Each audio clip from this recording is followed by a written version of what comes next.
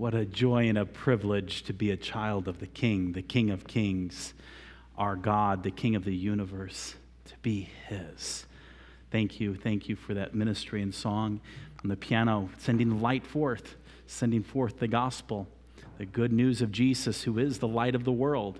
We need to keep on keeping on in that. So much appreciated also the songs today. I need Jesus. Amen. I need Jesus, for I'm only a sinner saved by grace.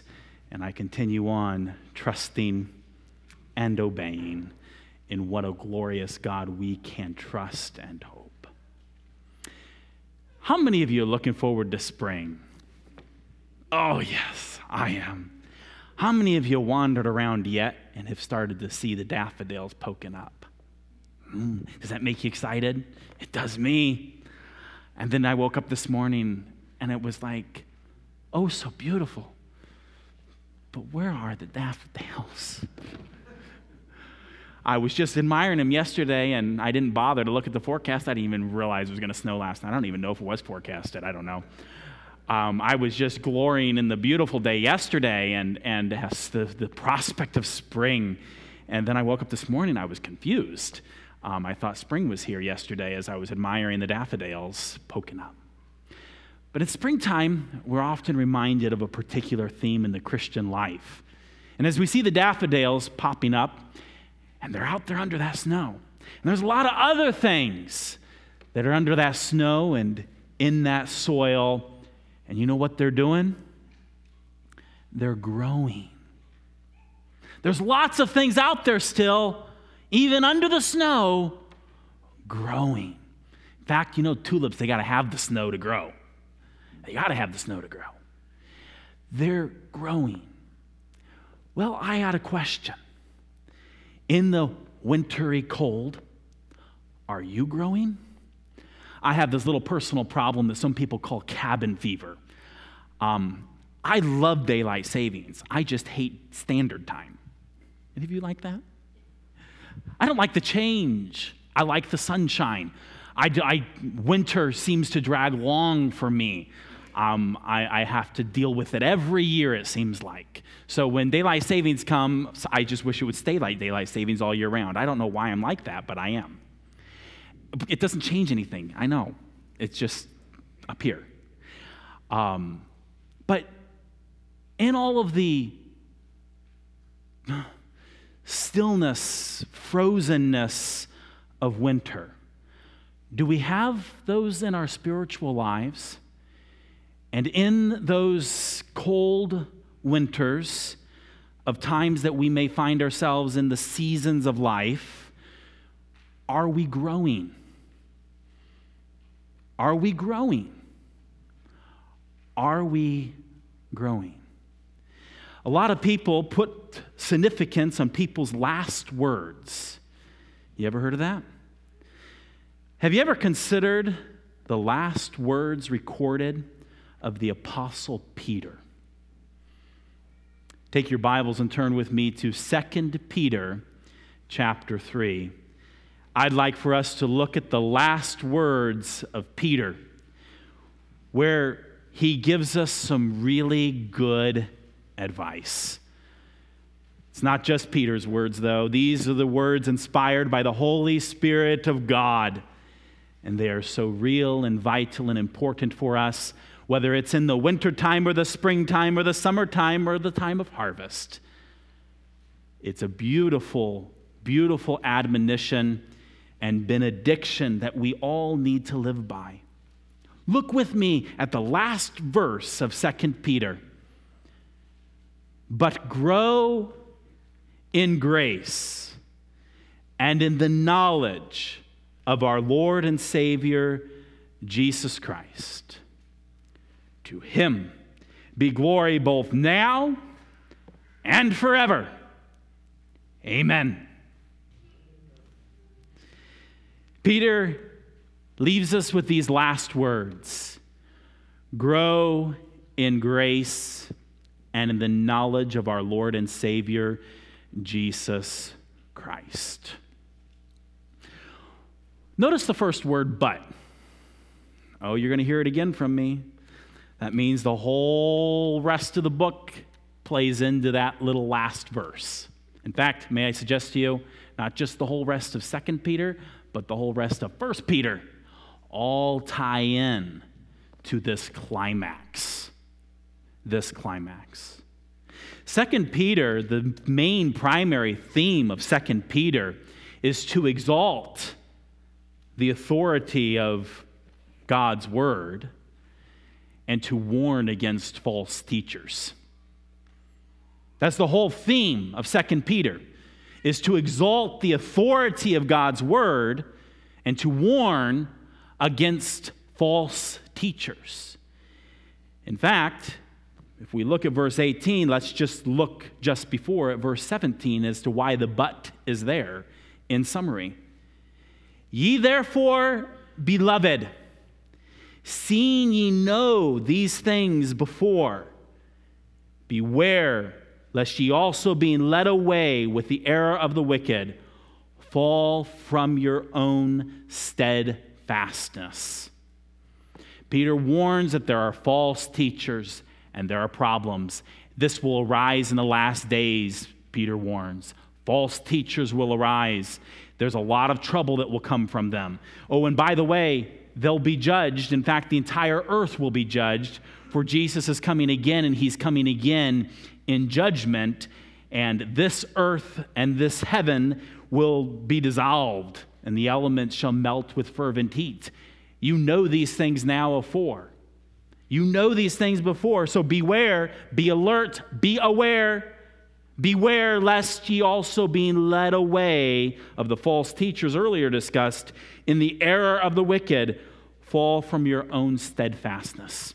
We have a steadfastness that needs to be in the sure word of prophecy. Why do I use that phrase? The word of God. Because if we look back here in 2 Peter, Peter declares in chapter 1 and verse 19, we have also a more sure word of prophecy, whereunto ye do well that ye take heed.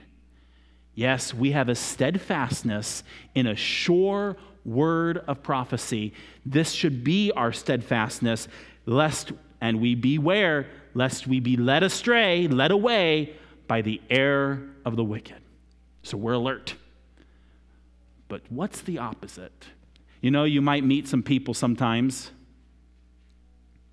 I've been guilty of this sometimes. So focused on being aware of the false doctrine, we miss the last verse. They got to go together. Be aware of the false doctrine that leads many astray, the error of the wicked that causes us to fall from our own steadfastness. And while we are doing that, look with me again at the last verse. But grow in grace and in the knowledge of our Lord and Savior, Jesus Christ. What is grace? In a very simple word, if I were to be forced to give a one-word definition, which is really hard, you know what word I would use? Jesus. Now, there's a lot more there, but if I had to bring it down to one word, what word would I use? That word is Jesus. Why?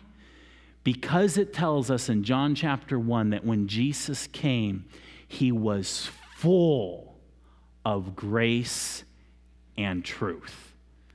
That's what it describes him at the beginning of John. But you know what?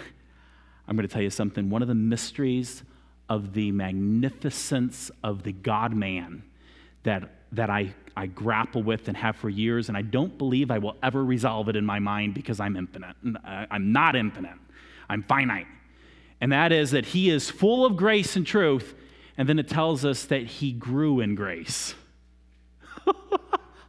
How does the one who is grace, who is full of grace and truth, grow in grace? It says that of him when he was a child. You know what it says to me?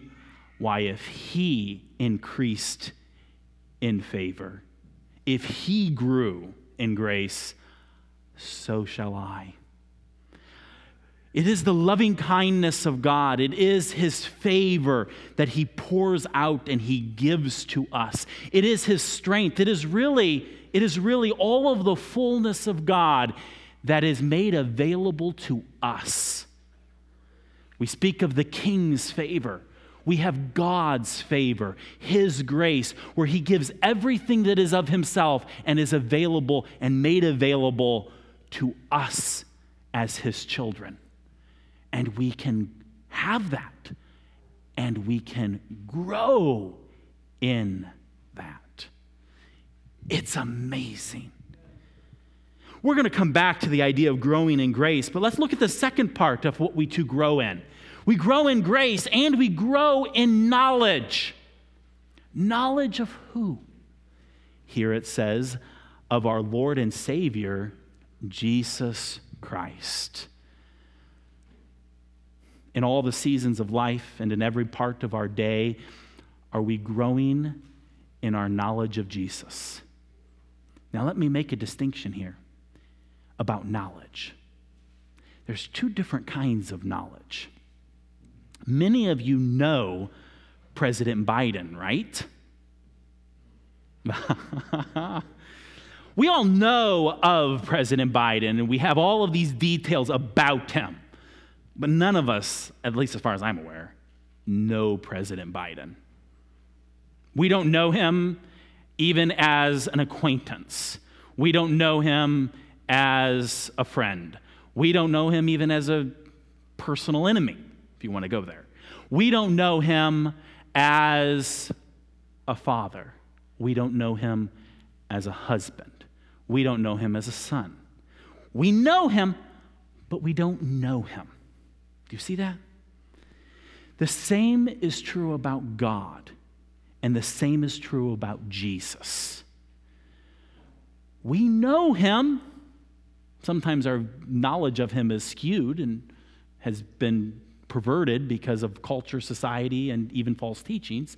We know him in the sense of theology and the study of him, but do we also know him? Do we know the Lord Jesus not just as the historical figure who lived 2,000 years ago, but do we know him as my Savior? Do we know him as being joint heirs with him? Do we know him as our good shepherd, and do we follow him as our good shepherd? Do we know him personally? You know, we need to know him in all ways. We need to know about him, and we need to know him, and we need to know him personally. And we need to never come to this idea that we've somehow systematized Christ into some course of theology that we think we know him. No, even if you take 1,000 courses on Christology, it's different than knowing him.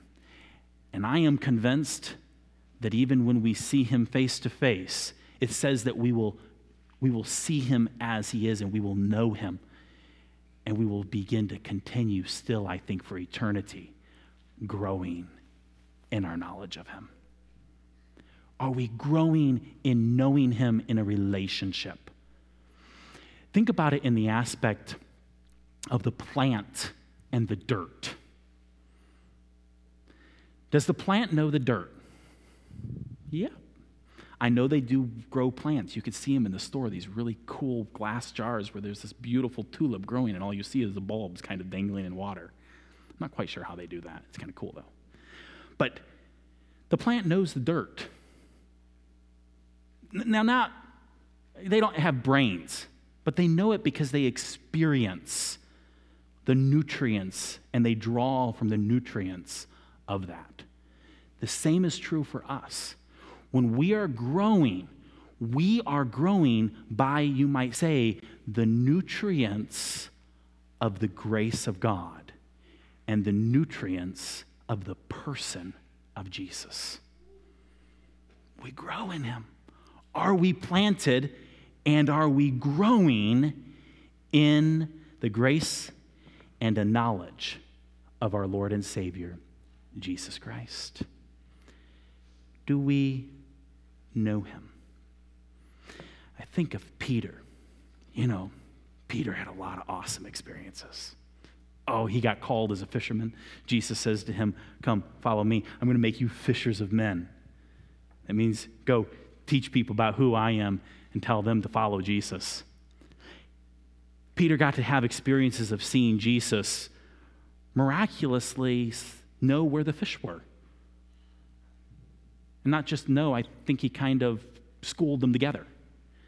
He got to see the miraculous power of Jesus. He got to see Jesus raise people from the dead. He got to see Jesus, one day, sleeping on a boat in the middle of a storm.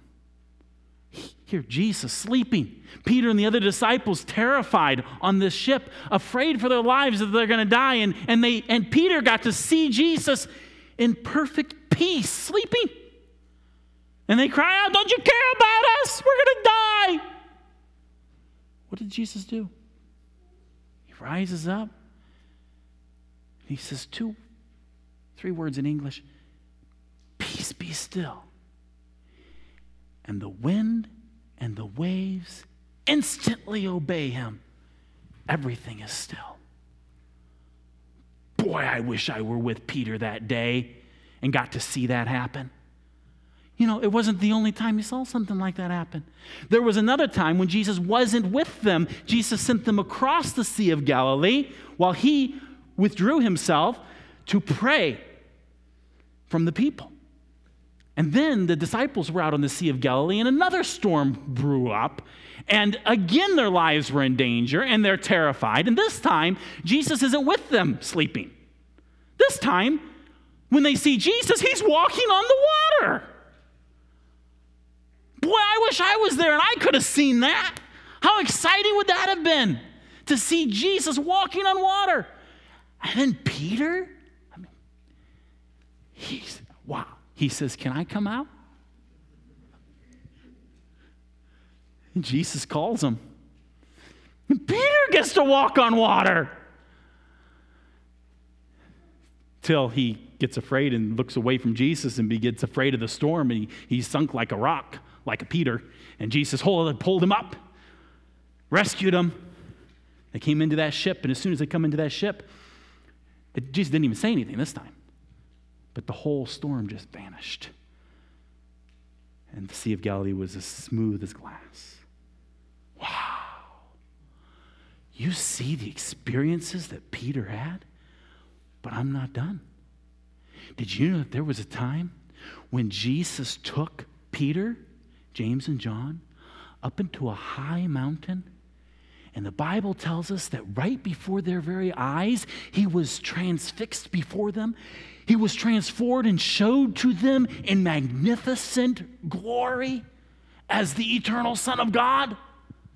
He got to see Jesus in his glory on the Mount of Transfiguration. Wow, Peter was privileged. Peter knew he was privileged.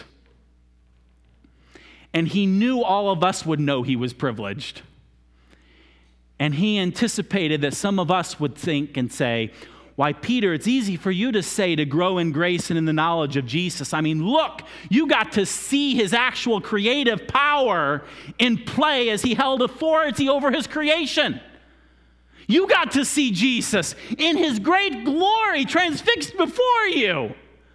Of course, Peter, it's easy for you to say this. You got to see all these wonderful, amazing, incredible things about the Lord and Savior Jesus Christ. I wonder how many of you know where I'm going. Kind of know where I'm going? Turn back to 1 Peter. And let's look again. I'm sorry, not 1 Peter, 2 Peter, but the first chapter of 2 Peter. Because Peter talks about this particular experience.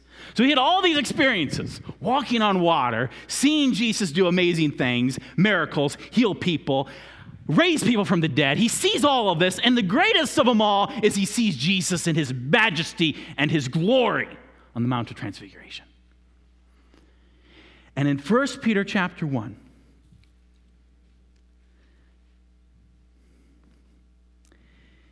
he says, it's hard to know where to start here, but we'll start here in verse 15. He says, moreover, I will endeavor that you may be able, after my decrease, to have these things always in remembrance.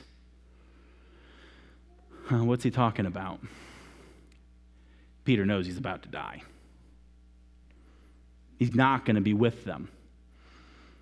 And so he's going to anticipate some people who are going to have struggles with that, and he wants them to keep some things in remembrance, especially because there's going to be false teachers that are going to rise. For we have not followed cunningly devised fables when we made known unto you the power and coming of our Lord Jesus Christ, but were eyewitnesses of his majesty.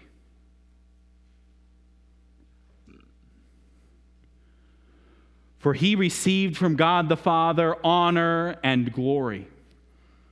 And when there came such a voice to him from the excellent glory, this is my beloved Son, in whom I am well pleased. And this voice, which came from heaven, we heard when we were with him in the holy mount. He's reminding them and telling them of the time in which he saw Jesus in his glory and majesty, and they heard the voice of God bearing witness as to who Jesus was. Now, some of you might be thinking, why, look, we have the testimony of Peter in declaring this. How privileged and special Peter was. Pause. Stop. Everything I've been talking about how special Peter was, forget it. I'm wrong. You think, some of you are looking at me weird. You're like, he was special. Yes, I know. But didn't do him any spiritual good compared to what you've got. He had nothing special that made it possible for him to have some extra advantage in spirituality than you or I have. The whole point he's telling the story of this experience is continued in the next verse. Yes, he did get to see the majesty and glory of Jesus. He did get to hear the voice of God declare Jesus to be the Son of God. But look at verse 19. He says, we have also a more sure word of prophecy, whereunto you do well that ye take heed, as unto a light that shineth in a dark place, until the day dawn and the day star arise in your hearts. Knowing this first, that there is no prophecy of Scripture is of private interpretation. For the prophecy came not in old time by the will of man, but holy men of God spake as they were moved by the Holy Ghost. What Peter is basically declaring to you is, don't think me somehow special because I got to see Jesus in his majesty and glory and heard the voice of God proclaiming him to be who he was. He's declaring to the dispersed people he's writing to, which by extension includes us, that we have a more sure word of prophecy because we have the very word of God which declares and testifies the same to us of who Jesus was. And so when he concludes his chapter saying, grow in grace and in the knowledge of our Lord and Savior Jesus Christ, we grow by having an intimacy with Jesus, with his grace, through his Spirit and his word. Amen. This is how we grow. We grow by knowing him through his word and the leading of his Spirit. We know him by the experience, day by day, of his grace. For Jesus is full of grace and truth. I love the song we sang, I need Jesus. Just like the plant needs the nutrients from the soil and the sunshine and the rain, And some need the snow. You and I need Jesus. I need Jesus. To grow, I need Jesus. I need to be planted in him. I need to be rooted in him. I need to grow in Jesus. And day by day, we as those who are planted in him need to spend time learning more about him.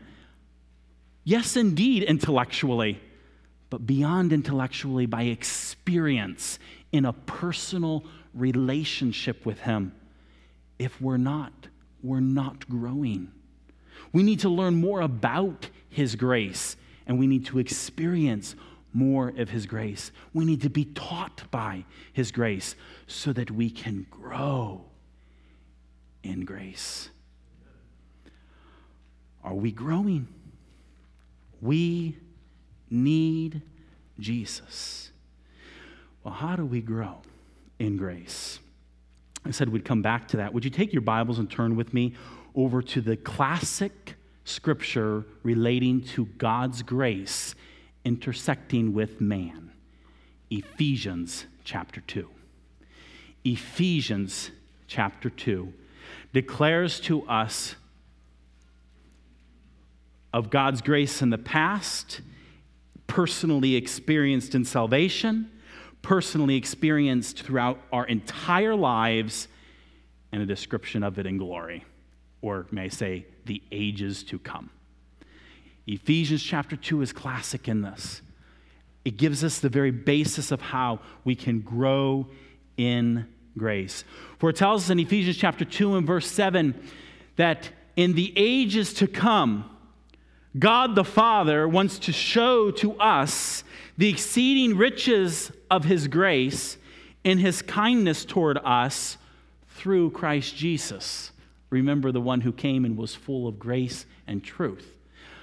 Also in John chapter 1, it declares that we are those who have received this grace from grace. It's this grace. It is Jesus. For by grace are ye saved through faith. And that not of yourselves, it is the gift of God, not of works, lest any man should boast. So here we have seen in verse 7, the grace of God, future, that in the ages to come, he will show us the exceeding riches of his grace and his kindness towards us through Christ Jesus. And we have seen his grace for those of us who have believed, for those of us who have been saved, in saving us. For it's by grace that we are saved through faith, that is, believing in the Lord Jesus Christ. We're not saved by works, lest any man should boast. One of the glories of Scripture is how they are tied together. Can you flip back to the last words of Peter? He speaks of growing in grace and in the knowledge of our Lord and Savior, Jesus Christ. And do you see the benediction? To whom, him, Jesus Christ, be glory both now and forever. Amen. So that in the ages to come, God's going to show to us the exceeding riches of his grace and his kindness toward us to the glory of Christ. He saves us by grace through faith, not of works. We have nothing to boast, nothing to glory in. That in the ages to come and now, you see here, to him, Jesus, be glory both now and forever. Amen. His grace is bringing glory to him in our salvation. But God's grace is not limited just to saving us. For it tells us as we continue in Ephesians 2, for we are his workmanship, created in Christ Jesus unto good works, which God hath before ordained that we should walk in them. We walk in good works. Do you know how? By being in Jesus. Being a new creature, a workman created in Christ Jesus. And as we are planted in him, we grow and bring forth fruit. As we are workmen created in Christ Jesus, we do good works. Do you see the parallel? We need Jesus. We need him. Are we planted in him? It's the only way to bring forth fruit. There is another glorious passage relating to the grace of God, and it's over in Titus chapter 2. Titus chapter 2 speaks of the grace of God. It's another classic dissertation of the grace of God, both in our salvation and in our daily lives. Here it is declared in Titus chapter 2 and verse 11, "For the grace of God that bringeth salvation hath appeared to all men." It is only by the grace of God that you and I can receive salvation, that is, be saved from our sins. It is only by the grace of God. And here it declares that to us, that the grace of God that bringeth salvation hath appeared to all men. Nobody can ever say, well, I was the seed that was underneath the rock and never saw the sunshine of God's grace. God's grace is like the sunshine raining down over all. It is there. It is there. It's available to appear to all men. It's what brings salvation. It's the only way for us to be saved. Again, to the glory of God. But His grace doesn't just stop there in saving us. It doesn't stop in planting us, to use the plant illustration, in Jesus.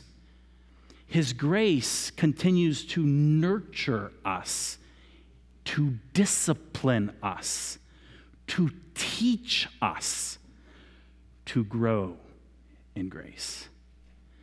For that's what it says as it continues here in Titus 2, verse 12, that it's the grace of God that brings salvation hath appeared to all men. And it's also the grace of God teaching us. This word teaching is the idea of a disciplining, like a parent nurtures and disciplines a child. It's a teaching us. And what does this grace teach us? It teaches us to deny ungodliness and worldly lusts, to deny those things that are not according to God's way, that are not God's desire for us. We deny those desires and the lusts that this world draws us to and pulls us to. We are able to deny those. And if you find it hard to deny those worldly lusts and pleasures, it's because you're not growing in grace. And I don't say that to be condemning of you. I say it to say to you, you need Jesus. You need Jesus in those times when you are being pulled by worldly lusts. I need Jesus. We need Jesus when we are being pulled by worldly lusts. We need to deny, and we are taught by God's grace to deny. When we grow, that denying is so, I don't want to say easier because it is always easy from the beginning. It is where there is a sense of experience, where it grows in that, where we become more natural and habitual in glorying in the grace of God to deny the worldly lusts. It's an experience that we are built upon. Just like a child doesn't always know how to do things, and they're taught, and they're disciplined, and they're corrected. So the grace is the same way for us. But it doesn't only just teach us to deny things, to refuse things, to stop doing sin. You know, so often, I've been convicted of this recently because I've used the child definition of sin, and I've realized I've missed a very important part of sin. We use a child definition of sin as anything that I think, say, or do that breaks God's law or makes God sad. Oftentimes, we think of that as doing things wrong, and that is the basic definition. But to him that knoweth to do good and doeth it not, to him it is sin. It's not just doing bad things that are sin. It's not doing also the things that God wants us to do.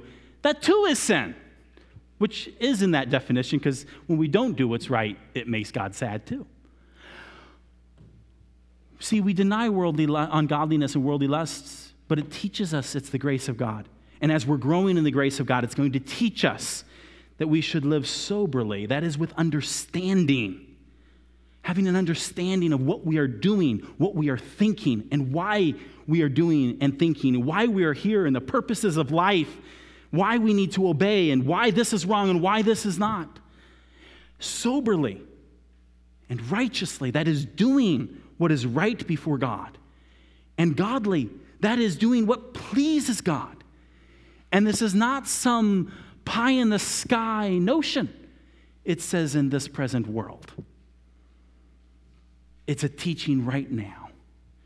It's a growing in this present world, whether there's snow on the ground or the sunshine. All times, we live soberly, righteously, godly in this present world. That grace is going to cause us to look for Jesus, to come back. That grace is going to remind us to look back to what Jesus did for us when he gave himself for us. That's in verse 14. And as we look forward and as we look back, we're going to be a peculiar people who it says here are zealous of good works. That means on fire for doing good. Doing good. So are you this morning planted in Jesus? And are you growing in grace and in the knowledge of our Lord and Savior, Jesus Christ? I declare to you, I need Jesus. So do you. We all need Jesus. As the song said, will you confess it? I confess it, the song declares. That's admit it. That is agree with Jesus that I need him. For Jesus said that without me, ye can do nothing. And do you know where that occurs? When Jesus is talking about the fact that he is the vine and we are the branches. There is a different analogy, but it's still the same growing. Growing and bringing forth is only as we grow in the grace of God. All that comes with it in Jesus, of knowing him and experiencing him, growing in his grace. Here's a simple question for you.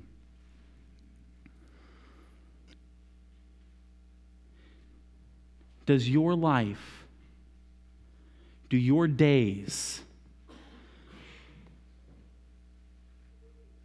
bring glory to Jesus now and forevermore?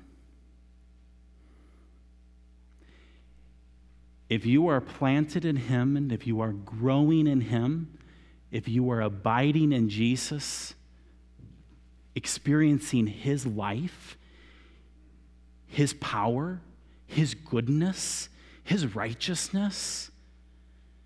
Remember, he's the creator of all. He's the savior of all.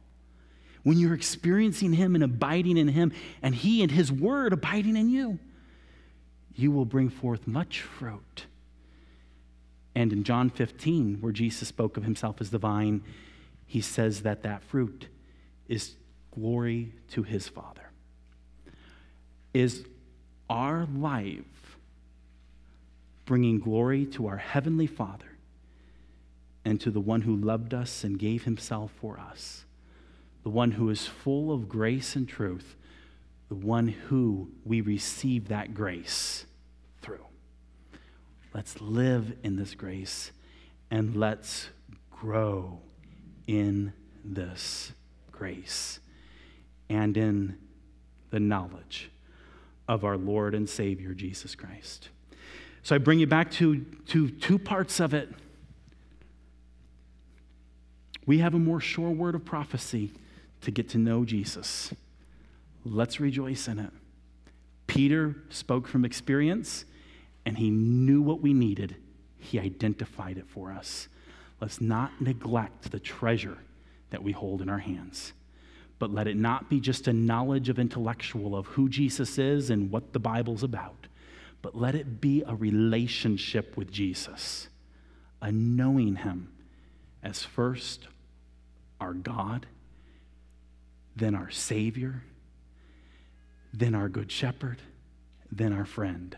And you know what? After a while, they all blur together as all together. Do we know him personally? And do we grow in him? Let's grow. Let's grow. And as we see the little plants sprouting up this week, because this will all be gone tomorrow, see it all sprouting up, let's ask ourselves, am I growing in grace like that plant is growing in the dirt? There's a big difference between dirt and grace, isn't there? do we grow in grace. Let's pray. Heavenly Father, we thank you for your word. We thank you for Jesus. We need you, Jesus. We confess we need you, Jesus. We need you every hour, every day, all through life. We need you. I pray that you would help each one here today, myself included, to abide in you, to receive your grace day by day, to seek to know you through your word, through the leading of your Spirit. We need you. Lord, we are distracted by many things. We are pulled by many things. Would you teach us? Would you discipline us through your grace to deny ungodliness, all that displeases you, and the worldly lusts, those passions and desires that are of this world, not of you and not of eternity. Teach us, discipline us through your grace. May we not fail your grace, but walk in it. And may your grace be upon us. May we seek to know you more through your word, to know more about you. And as we trust and obey you, to know you more personally. Glorify yourself, Heavenly Father, through us, and may the glory and honor be to Jesus Christ, both now, today, tomorrow, this week, this month, this year, till you come. May you receive the glory forevermore. You alone are worthy of it, and we praise you this day as we bow before you. We love you because you first loved us, and we thank you for your amazing grace.